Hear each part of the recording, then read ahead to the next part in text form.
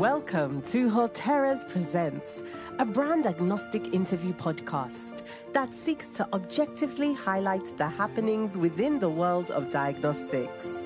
And now, your hosts, Thayer and Mickey Urdea. Hello and welcome to Haltera's Presents. My name is Rich Thayer, Managing Partner of Haltera's. And this is Mickey Urdea, the founding partner of Haltera's. Today we are joined by Dr. Alan Rudolph, Vice President for Research at Colorado State University. We had a wonderful discussion with Alan. Alan knows a great deal about a lot of different areas of science. We had a chance to talk with him about precision agriculture, about veterinary medicine. We talked to him about surveillance programs, and we learned a great deal. We know that you will too. We hope you enjoy this. And now, our interview with Alan Rudolph. Welcome, Alan. We're so happy to have you here on the podcast with us, and we look forward to talking with you. Would you please let our listeners know a bit about your background, your experiences in science? You've had such a varied career. I think you'd be very interested. Sure. Thanks, Mickey and Rich. It's really good to see you too, and thanks for the invitation to join you today in this conversation. So, as Mickey said, I am Alan Rudolph. I am trained as an evolutionary biologist, zoologist, and that training started in California, actually in Davis. And after my PhD, I left and went to the Department of Defense as a National Research Council postdoc to the very first national lab in the United States, the Naval Research Lab, founded by Thomas Edison in 1916. They were just starting a translational life sciences group for DoD mission. And it was very interesting because they were broadly looking for new things to do in the context of biosciences and all that was happening at the time. So it was very productive 10 years at the bench. I did a lot of work on self-assembly of lipids and proteins, but also their applications in various ways for diagnostics and medicines for defense missions. I was then recruited to DARPA in the late 90s, and they were looking again to expand their life sciences practice.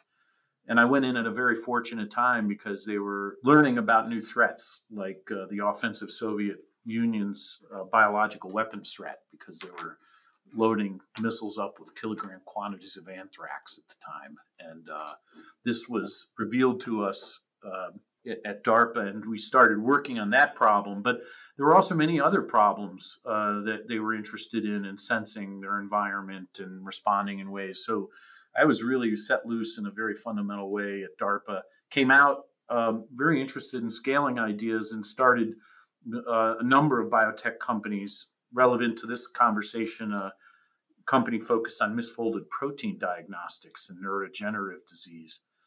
I met a woman, Cindy Orser, who was very focused on prions. And this was in 2003, and the country decided, even though we were at downer cows at the time, that the cattlemen and the Bush administration were going to be testing downer cows. We just weren't going to add the price to the pound of beef.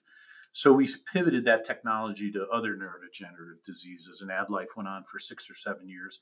Still, the IP sits in a new company called Presympto. And then I was recruited back by the Obama administration to run the country's biodefense programs for first the Defense Department and then Homeland Security, where I first met Mickey. And that was a portfolio replete with diagnostics for protecting and the United States in various ways.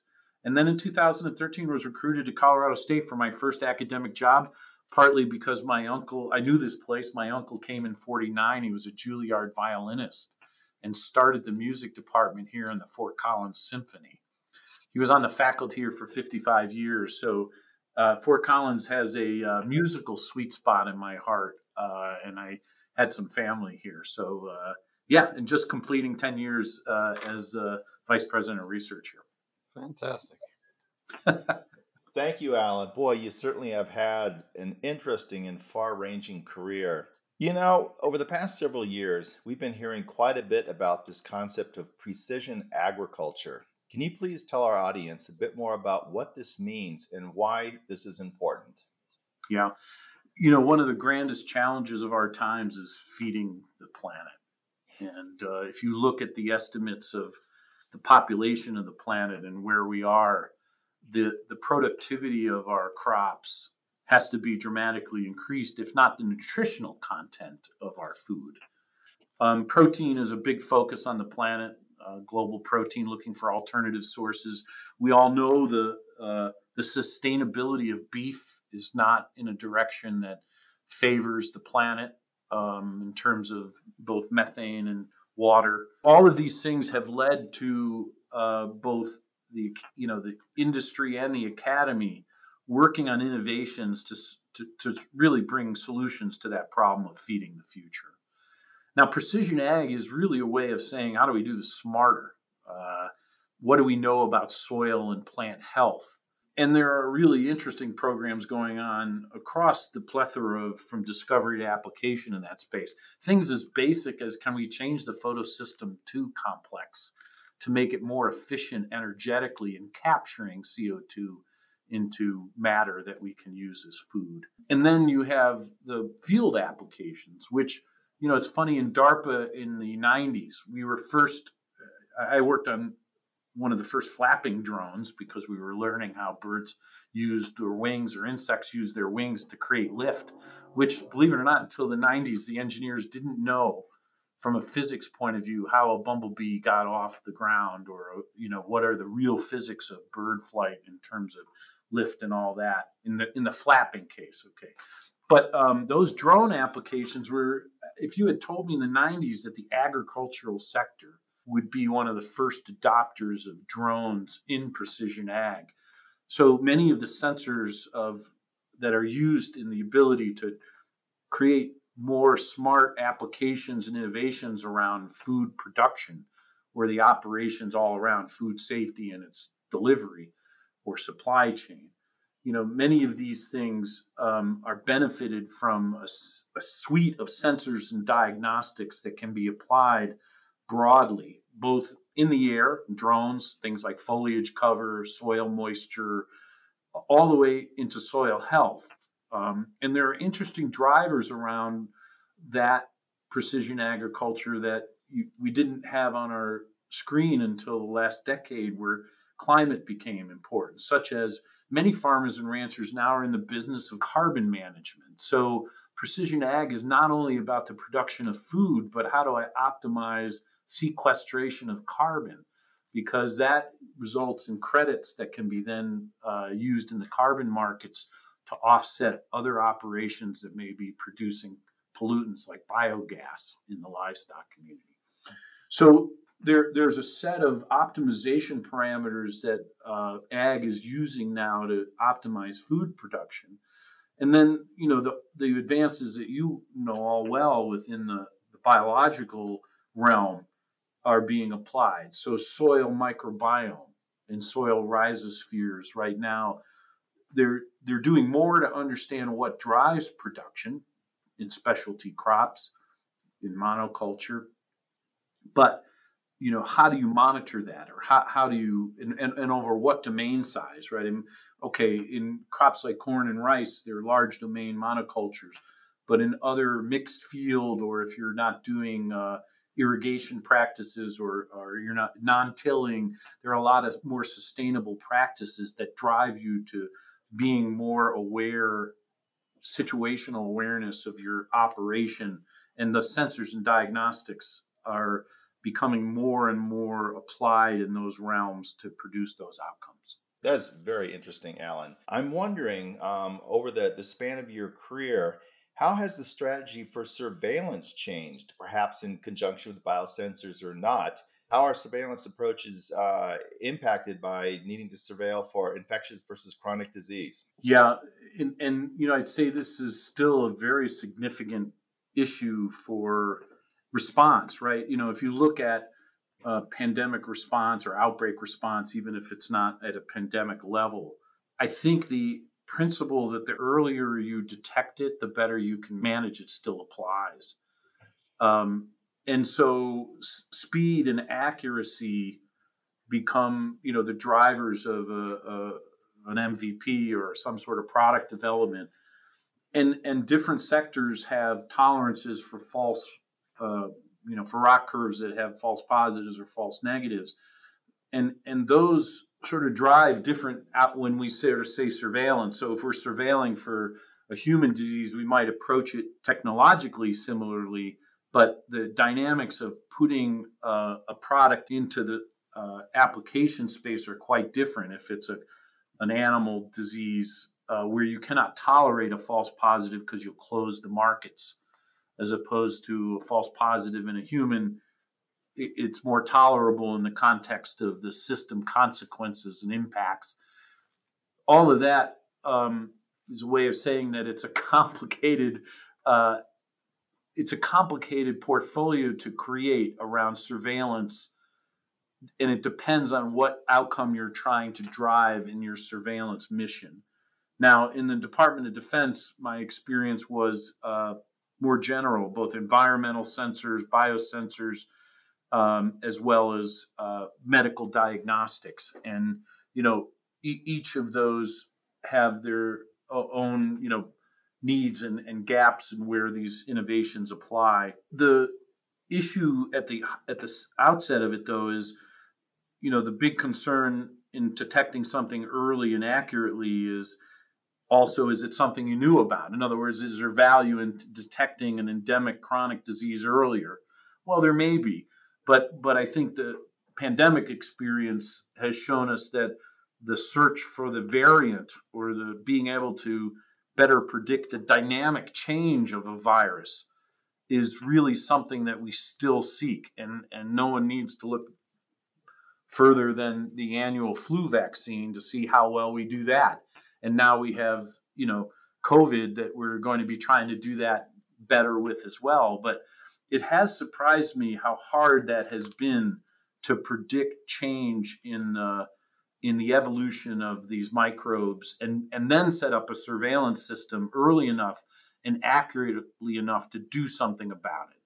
And so now, reflecting on my experience with this starting in the mid-90s in DARPA, there was this notion, well, we don't even know. Okay, we know some of the things that are bad out there that could really flash and cause issues, Ebola outbreaks. Those go back into the 70s. We know about tropical medicine from our experience and what's possible. The adversarial intent, aggravated the potential for that in ways. And you didn't know what was coming because of all of the developing engineering tools. If you recall, the human genome was published in 2000. So now with CRISPR and all these new tools being developed, the level of anxiety went through the roof, which is why CRISPR-Cas was 2015 listed as one of the major weapons of mass destruction for the Department of Defense. And so suddenly you had a world of, I don't know exactly what I'm looking for, and I have to look for it as it evolves. And I think that's still very hard, but it led us to some of the earliest programs going general. Tissue-based biosensors was designed to say, I don't know what I'm looking for, but I know tissues respond in very predictive ways to certain kinds of agents, right? So it was more classifying agents and trying to get general responses and using cellular or tissue response as a more general marker than a more molecular recognition transducer system like an antibody antigen or a DNA or aptamer system, right? So we went at it with a strategy of both. You got to have something out there that's a little bit of a canary, and that's why we were using animals as well, animal sentinels.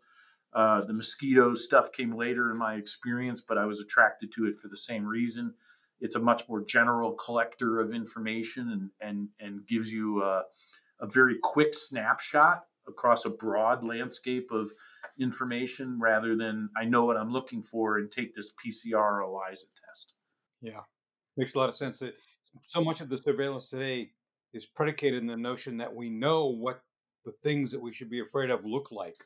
Right. As opposed to simply, we know the impact they'll have if they're bad, even though we don't know what it is. Yeah, very interesting point. Yeah, and it's interesting because I think there was a proposal a few years back to sequence all the bad viruses, the virome. They wanted $4 billion to sequence all the nasty, the list of nasty viruses.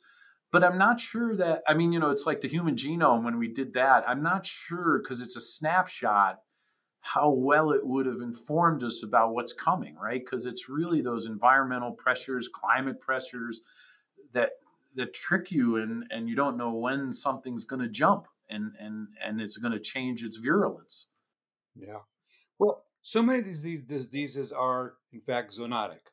So, what about the notion of actually monitoring the animal species in some systematic way in order to get the information about what's likely to be a source of a new infection in humans? So right now, that's a really big issue in wildlife. It was brought to the fore, and 30% of the white-tailed deer are seropositive for SARS-CoV-2. Amazing. That's a huge reservoir of virus that, could undergo and is undergoing variant changes in those animal populations.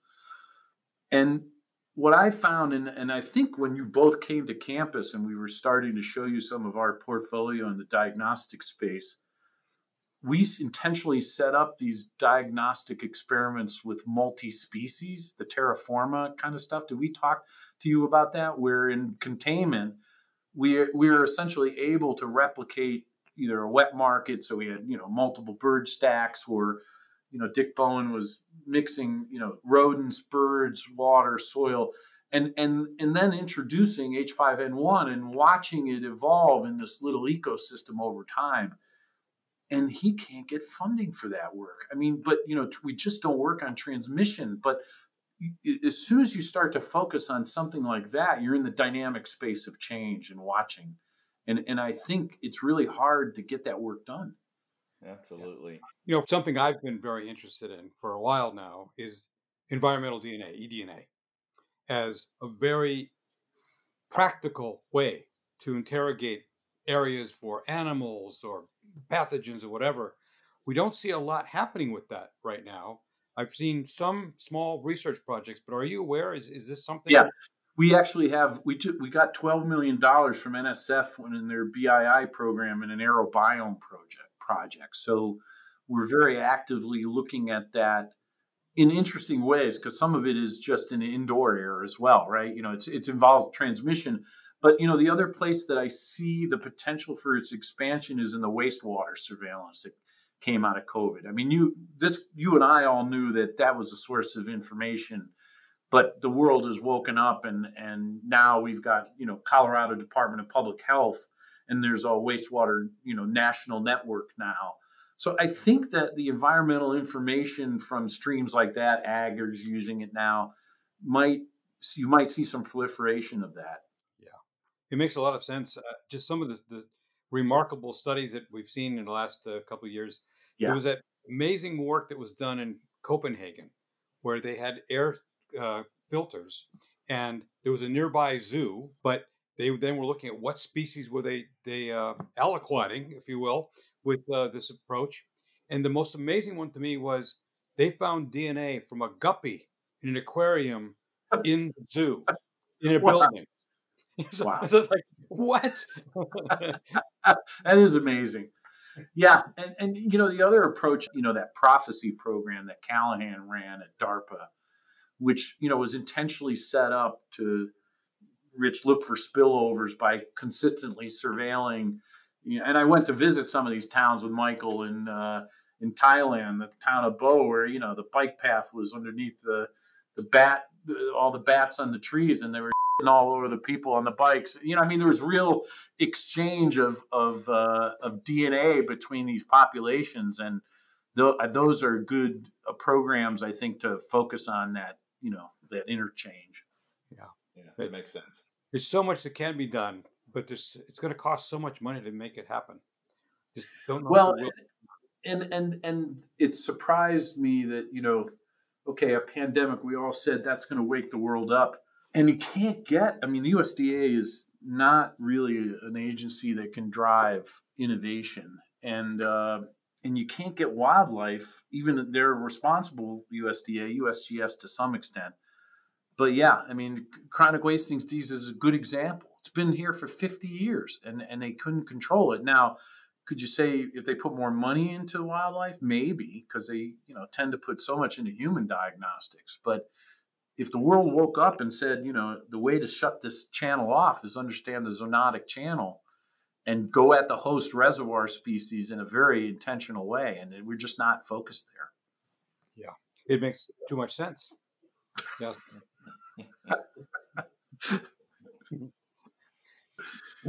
I know you want to talk more about food and ag, and I'm happy to do that. I mean, there's a lot going on in the diagnostic space of disease in crops and that kind of thing.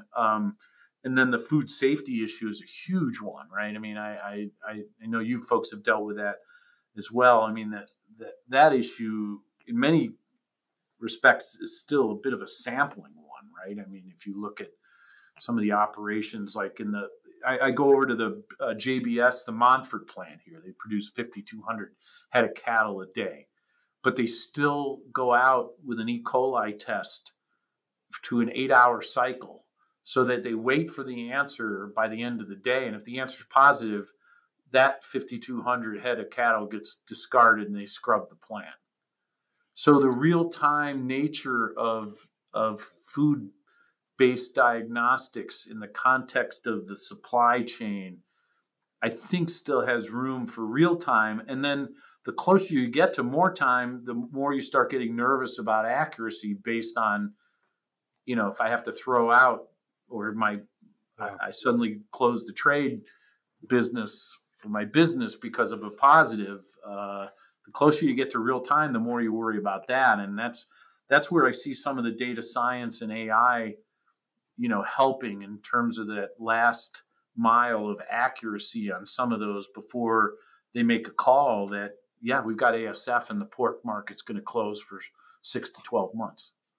Yeah, and with the continued consolidation across the farming and the ranching industries, right? Those problems just get exacerbated and get larger and larger, and those time delays to results are significant. Yeah, and we've talked in the past with you as well about do you move it potentially some of it away from the point of production and put it to the point of distribution? Is there a role for supermarkets or for perhaps restaurants to be doing some of this point of use or point of sale testing? Yeah. Yeah, no, I know, and you folks may know better than I, but I remember even at DARPA there was lots of packaging with, intact sensors for spoilage or other things that you might be looking for contamination, and many of those don't get deployed in part. And I learned this through AdLife and trying to develop a test for mad cow disease. The margins in food products are so small that you can't recover the cost of deploying or investing in that test. Now, another development that I found very interesting on our campus, and it happened in the last few years, but Zoetis put 50 scientists on our campus and in something called the Zoetis Incubator. And, it's really been interesting to watch that multinational animal health company, which is, got a companion animal business. And of course, through the pandemic, people bought pets like never before, but also a livestock business. And there are major issues that drive them in their own profitability. And then they're going to be turned to, for example, if there is an ASF outbreak, well, who makes that vaccine, right? And we're going to have an Operation Warp Speed for African swine fever, but in an entirely different context, right? With an entirely different sector that operates on different economics. And it's going to be really interesting to see how all that works out. There's so much money that has gone in recently to point of care, OTC testing platforms. And everybody's out there trying to do exactly the same thing. They did SARS-CoV-2 first. Now we expand to a respiratory virus panel. Maybe we add an STI panel to it. Many people who are competing here, doing exactly the same thing, really haven't any idea about some of these other markets, like the ag and vet. And can you help them understand a little more about where those opportunities lie and how they could actually use the technologies they have to go to a completely different place that would add a lot of value? Well, there's no doubt. I mean, even in the advances that mostly have been driven by human diagnostics, they have trickled into the animal diagnostic space. But well that the cost of a COVID test, $65 to $135 a test, when it came out, you can't put an animal test on the market for more than $1 or $2, right? I mean, it's just not a viable market. So, what immediately happens is most of them look at it and say, well, how in the world can I make money off of that market? Now there's larger volumes and and Petco's with Banfield clinics now. Mars clearly has made a business out of the Banfield clinics and are good examples of where they're trying to introduce, predictive medicine into the animal space. And I think they're doing okay, but they're driving it more, I think, a bit more on the data side in analytics than bringing in new technology platforms. But no doubt, those markets are available to human diagnostics. It's really the economic dynamics of whether they can be appreciated. And then, frankly, having tried, Cellfire was a great example with freeze-dried platelets. For many years, Cellfire had an animal and a human business, and the investors said, well, you can't do both. Most of our companies are human or animal. So, there's a bit of a cultural thing within the investment community about what company are you. And platform companies, of course, can get away with this. But when you get closer to development, the focus on the market and sector you're guided towards tends to be investor focused. Yeah, but to your point, just yesterday I was talking to a company that was in the founders were in human diagnostics, and they have pivoted to vet, and they've gone to a few VCs recently that just were not interested in diagnostics for humans any longer, but they perked up when they heard about vet, which I thought was very interesting. They found some very interesting niche plays there, but I just wonder whether there would be an opportunity for. Well, the other thing we found, and we've had examples of this with failed drugs in human trials that have worked in dogs. VetDC was a company we started, for example, that had a failed clinical lead in humans, but we've licensed it back into a vet company, and it's working in dogs. And so the natural animal models in the FDA and the National Academy are getting some attention, right? Because not only the success of jumping from mouse to man, or strains of bred animals, but some of these models, natural models like an osteosarcoma as an example, and Labrador retrievers are very close to the human etiology of disease. So if you have countermeasures, diagnostics, or therapeutics that serve one, we've seen that sort of translation through animal efficacy that can be valuable. And to your point, we have a company, because we're one of the top vet schools in the country, we're just spinning out a company called Quandary, which is focused on GI microbiome in animals, dogs. And yet it could be a very strong place to generate predictive power to convince investors or the company to eventually spin out something in human. Now, back to your original point, it's focused on the animal side. It's not speaking to investors about humans yet. Yeah. Your comment about the repositioning of drugs for the animals reminds me of a quote from Judah Folkman many years ago, where he said, if you have cancer and you're a mouse, we can take very good care of you. That's right. That's right. Yeah. I think the animal diagnostics, and it's interesting because I think we have a national animal health laboratory diagnostic center here. That's a national node. And these diagnostic centers, we do 600, 700,000 samples a year.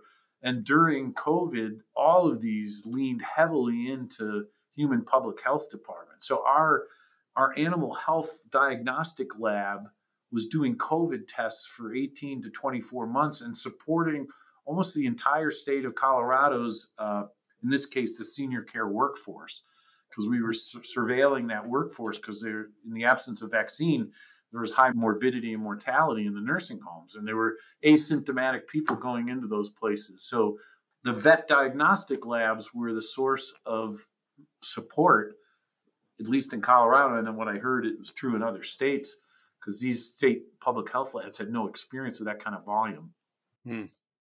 Amazing. Alan, I'm hearing a recurring theme throughout this discussion of the importance of better understanding the entire ecosystem in which we live. From zoonosis to spillover events leading to outbreaks, to understand the impact of expanding agriculture, deforestation, to potentially global warming, and amongst the whole mix of, the chronic infectious diseases we live with every day. And it's also a big cauldron, if you will, of stuff that needs to be perhaps teased apart and better understood. You've mentioned surveillance tools. What are your thoughts on what else might happen to help deconvolute or monitor that whole space? Well, I think this is why the new favored term, at least that I've heard more of in this academy, is One Health, right? But that's a term that's been used a lot, and but for me, it kind of represents what you just said. I mean, One Health, the simplest diagrams we all see is animals, people, and the environment. But the reality is these land grants have a long history of ecosystem health, and One Health is a very important concept now that we understand better.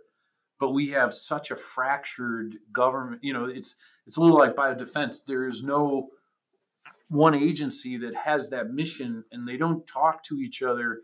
And more importantly, although I think this is going to happen, the data is not interoperable or shared. And so what I've seen in do you know Tracy McNamara? Is that a name you know by any chance? She discovered West Nile virus in the Bronx Zoo, and she's kind of been the One Health, one of the One Health spark plugs in government and the commission. So, they're all doing the right thing and saying the right thing, but the reality of mounting a integrated approach to health, to your point, Rich, that appreciates that it's an ecosystem infrastructure, especially in infectious disease. Now, I'd be probably standing on less firm ground with other things like cancer or metabolic disease, but I think clearly this infectious disease space, we've been shown perhaps the most clear example of why we should care about One Health and the ecosystem health that you described. And yet I don't think we're structured in any way to really approach it quite yet, except for the data. Yeah, well stated. Alan, I know you've got a lot of interest in ag in particular and some of the major diseases that are threatening crops worldwide. And why don't you tell us a little bit about that and perhaps things that can be done with sensors or tests to help those situations out? Yeah. Well, so you're right. Coming to a land grant of this size and with a large ag, they were all A&Ms with it before they became state schools, right? So Colorado State was Colorado A&M. I think it changed in the 50s. So agricultural and mechanics. So you're absolutely right. I mean, being able to grow crops and do that in a way that allows your community to thrive is kind of the history of these ag A&M schools. My experience here at CSU, I probably would point to my relationship with Mars Corporation. And that really started at DARPA because the CSO of Mars was a food nutritional scientist, Harold Schmidt's really interesting guy. And he came to DARPA interested in human nutrition and the troops, could we make better bars for nutritional reasons and things like that. But Mars, of course, most people know as the chocolate company, not necessarily as one of the large animal health companies or human health companies. And cacao. Cacao is, of course, a global crop, but Cote d'Ivoire was having major issues with the production of cacao. And one of the most perplexing and challenging issues, which I believe they still haven't solved, is aflatoxin. And aflatoxin in the production of cacao was resulting in major losses, so much so that they actually moved some of the major operations outside of the region to try to just go to a different place where they could, be free of that disease, but of that toxin. And so, there were great examples where there were major challenges and threats to crop production like that, where companies would turn to academies like us and others looking not only for new tests, but how do you deploy these things? What is the sampling rate? How do you really put this into play? In Colorado, wheat and potatoes, in fact, the largest royalty to the university is from our plant varietal patent portfolio, where we're able to make, for example, whole wheat attributes of white flour, white grain, and things like that. But in the background of innovations like that, of course, you have rusts, potato and wheat rusts, and unlike some of the other threats that we were challenged with that are bacterial or viral, some of these things, you mentioned citrus greening disease, are really hard to culture. And so you don't have the fundamental tools because, they may be anaerobes and you can't really easy grow them out and study them in ways that you can when you can expand other cultures of pathogens. So, and then, of course, if you have a solution, citrus greening disease is a great example where they've tried to genetically engineer and free the genome of potential contaminants that make it susceptible to citrus greening disease. But innovations in a tree population like citrus require years of demonstration that you've solved a problem, right? I mean, you can't grow the plants or the trees fast enough to know whether your solution in the context of deployment is viable. So citrus greening disease is a great example where the Florida citrus crop is mostly, being shifted to foreign sources, and Florida has not really been managing the citrus greening disease well at all. It's the analog to chronic wasting disease in deer and elk.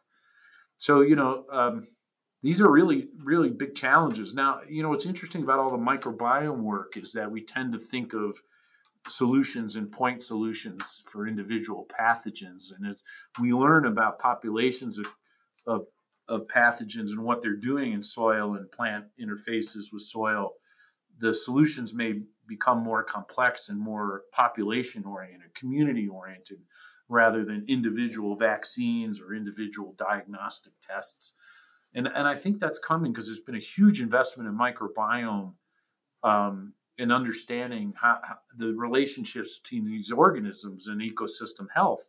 And I think that's going to pay off in solving some of these really challenging problems in crops like cacao and citrus. Do you think there's an opportunity to design tests that could help? For instance, if I recall with citrus greening, you go up and you actually look at the individual tree and decide whether you're going to collect from that tree or not.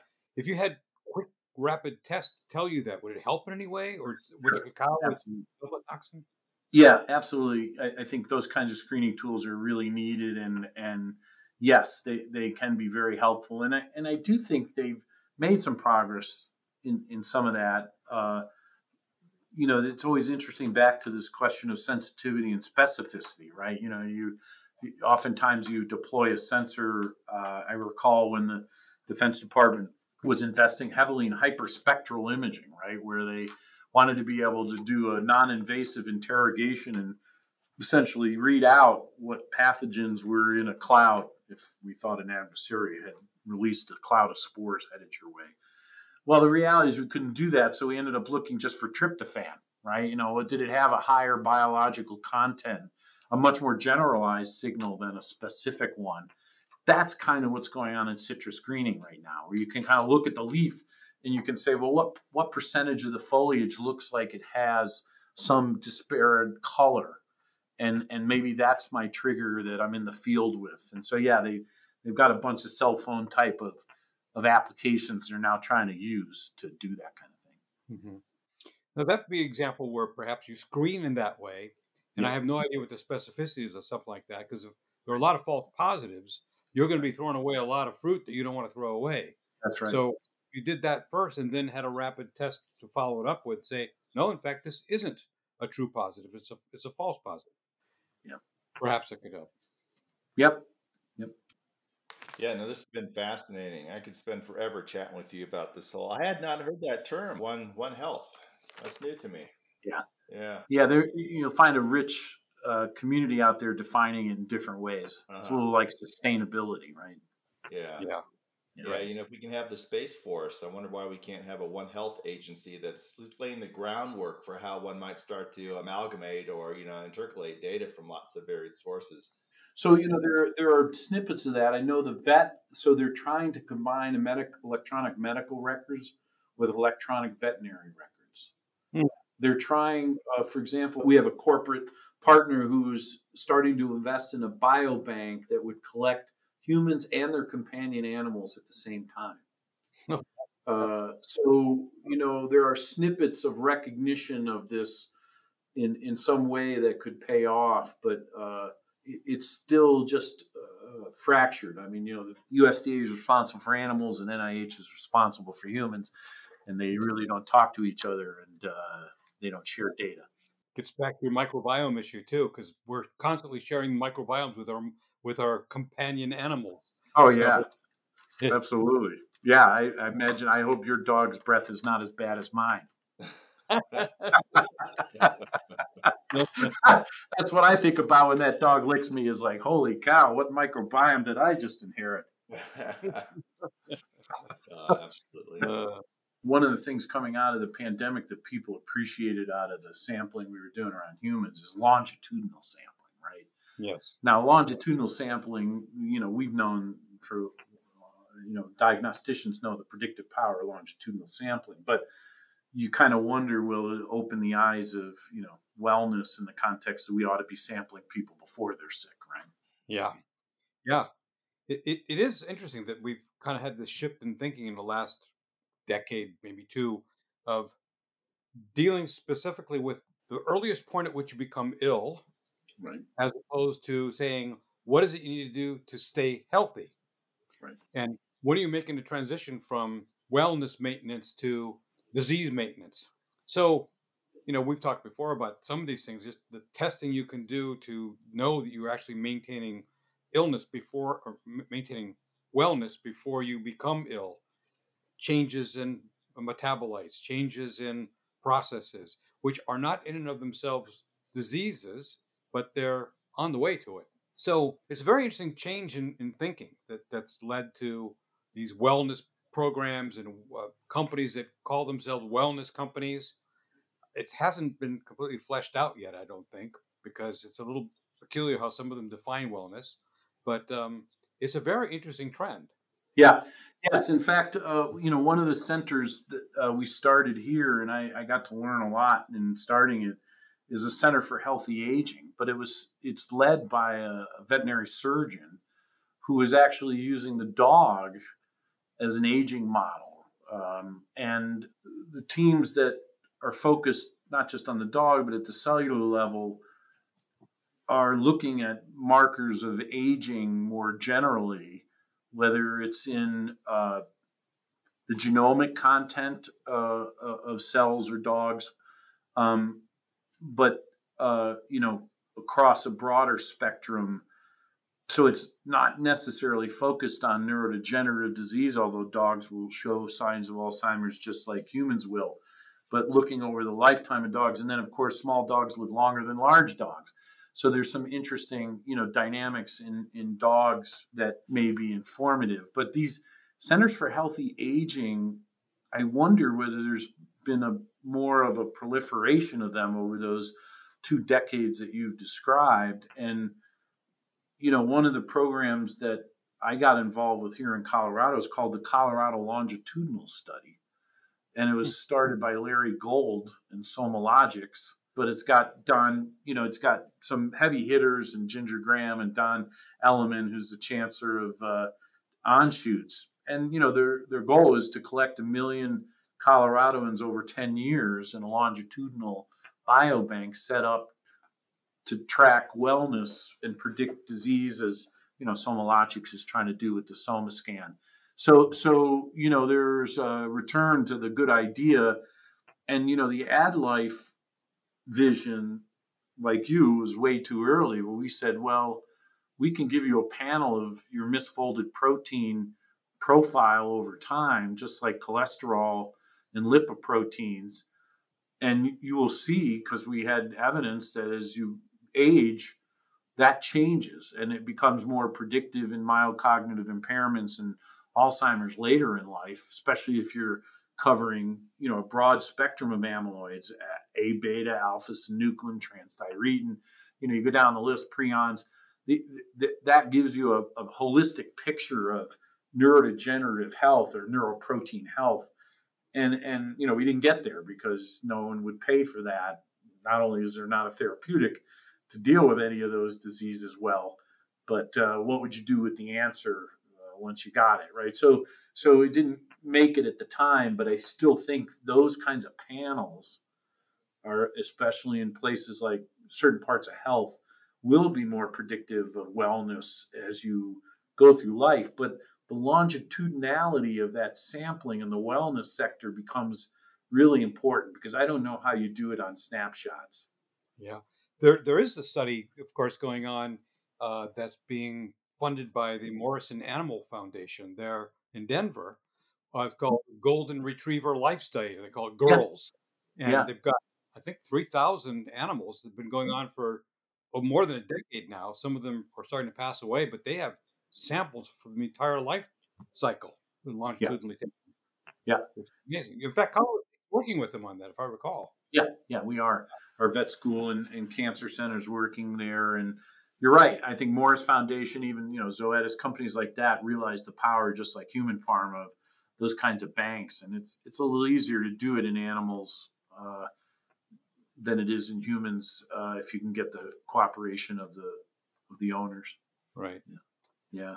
But, I guess the interesting thing about the wellness discussion, and I don't know, maybe it's a question for the both of you, has the insurance or CMS side of this started to change at all, right? I mean, I hear things like the UK supports forest walks. You can get reimbursed for equine therapy now in states in the United States. There are things that we have less well understanding mechanistically of how they contribute to our wellness, but we're starting to pay for them, because I think insurance companies realize the return, even if they don't know why quite yet. Yeah, it's interesting you mentioned that, Alan. We are in the midst of a change in how healthcare is seen and provided in the U.S. from fee-based, services over to value-based care, and those plans are built around the notion of enhanced preventive medicine and primary care. So yeah, then which by definition has to involve some level of wellness verification or wellness testing, and I'm understanding that a chunk of the budget for the health system in the UK also likewise being set aside specifically for improving awareness testing around preventive medicine primary care programs. So yeah, there is money beginning to follow those notions. Yeah. Back to my experience a decade ago with Tethys in diabetes prevention. At the time, we would go to third-party payers and we talk about this, and they had really very little interest in it, because they considered it remarkable if someone stayed in their system for 2 years, usually more like 1 year, and they would not benefit from it over that period of time. So they weren't willing to pay for prevention. My argument with them was, but you're getting the other guys, people that didn't pay for it either. So isn't it best if everyone pays for it? But I could never get past that. It's those who have responsibility for the long-term costs of a patient that are going to be interested in prevention. So, health maintenance organizations and others that, someone gets into Kaiser Permanente for 18 months and they're usually going to stay for 18 years. They worry about these things, whereas other people don't have that concern, won't pay for it. Yeah. The new director of ARPA-H was vice president of research at AdLife, Renee Verkshin, and she's a prion biochemist. Oh. And so she was involved in the AdLife vision of let's create a wellness platform around brain health. So I expect that ARPA-H is going, because they're new and they've got to try to survive in NIH, and they have to show how they're different and how they're DARPA-like. They may be going after wellness in some interesting ways.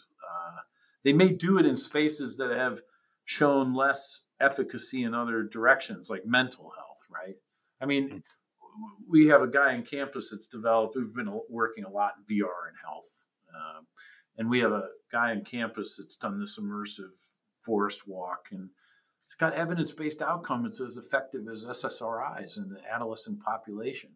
So, I mean, what do you do with that in terms of the system you're in now, and how you would use technology to change the paradigm of a scenario that's clearly not working for us in many ways. And so, yeah, I think ARPA-H is going to look at wellness and see what they could do with it. Prescription virtual reality. It's coming. It's coming. Yeah. It is. I've had a lot of fun with that here because of having the students.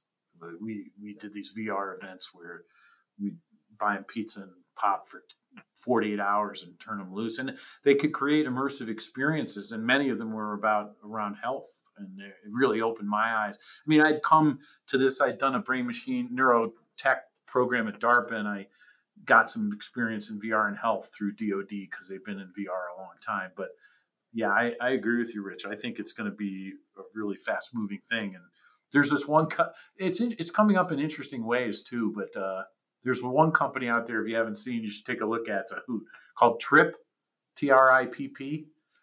Wow. Yeah, they have essentially, I mean, a big part of their business is virtual meditation and virtual group therapy. But they have really made a lot of progress. They have a woman CEO. It's in the Bay Area, came out of the gaming industry, and they got involved with the VA and their New York State mental health system. So, yeah, there are some really interesting VR health companies that are moving fast. And since we're so visually dominant, the mental health space is an obvious one. Exactly. Alan, this has been a very insightful conversation. Thank you. We heard you mention your departure as Vice President of Research at Colorado State University. So what's next for you? It's a great question. I've been equal times in government, industry as a small startup biotech guy, CEO, and now the academy.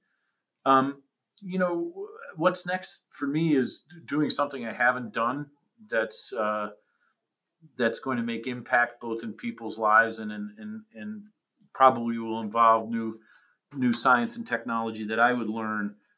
So that's an answer, as you can clearly tell. I don't have it in perfect focus, but it's going to be a good change. I'll end where I started as an evolutionary biologist. Molting is a good thing, and you may be vulnerable for a short period of time, but developing new skin is always, in my case, been a rewarding experience. So I'm looking forward to it.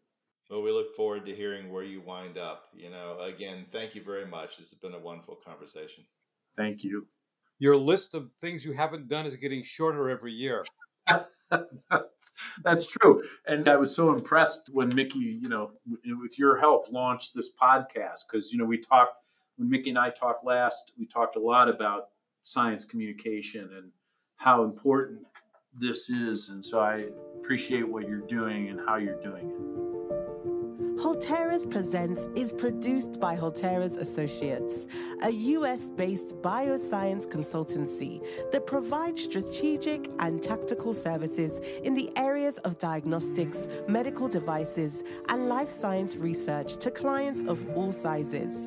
The views, information, or opinions expressed during the episode are solely those of the individuals involved, and Holteras Associates is not responsible for any errors or omissions or for the results obtained from the use of this information. The information provided in this episode is for informational or educational purposes only and is not intended or implied to be a substitute for professional medical advice, diagnosis, or treatment.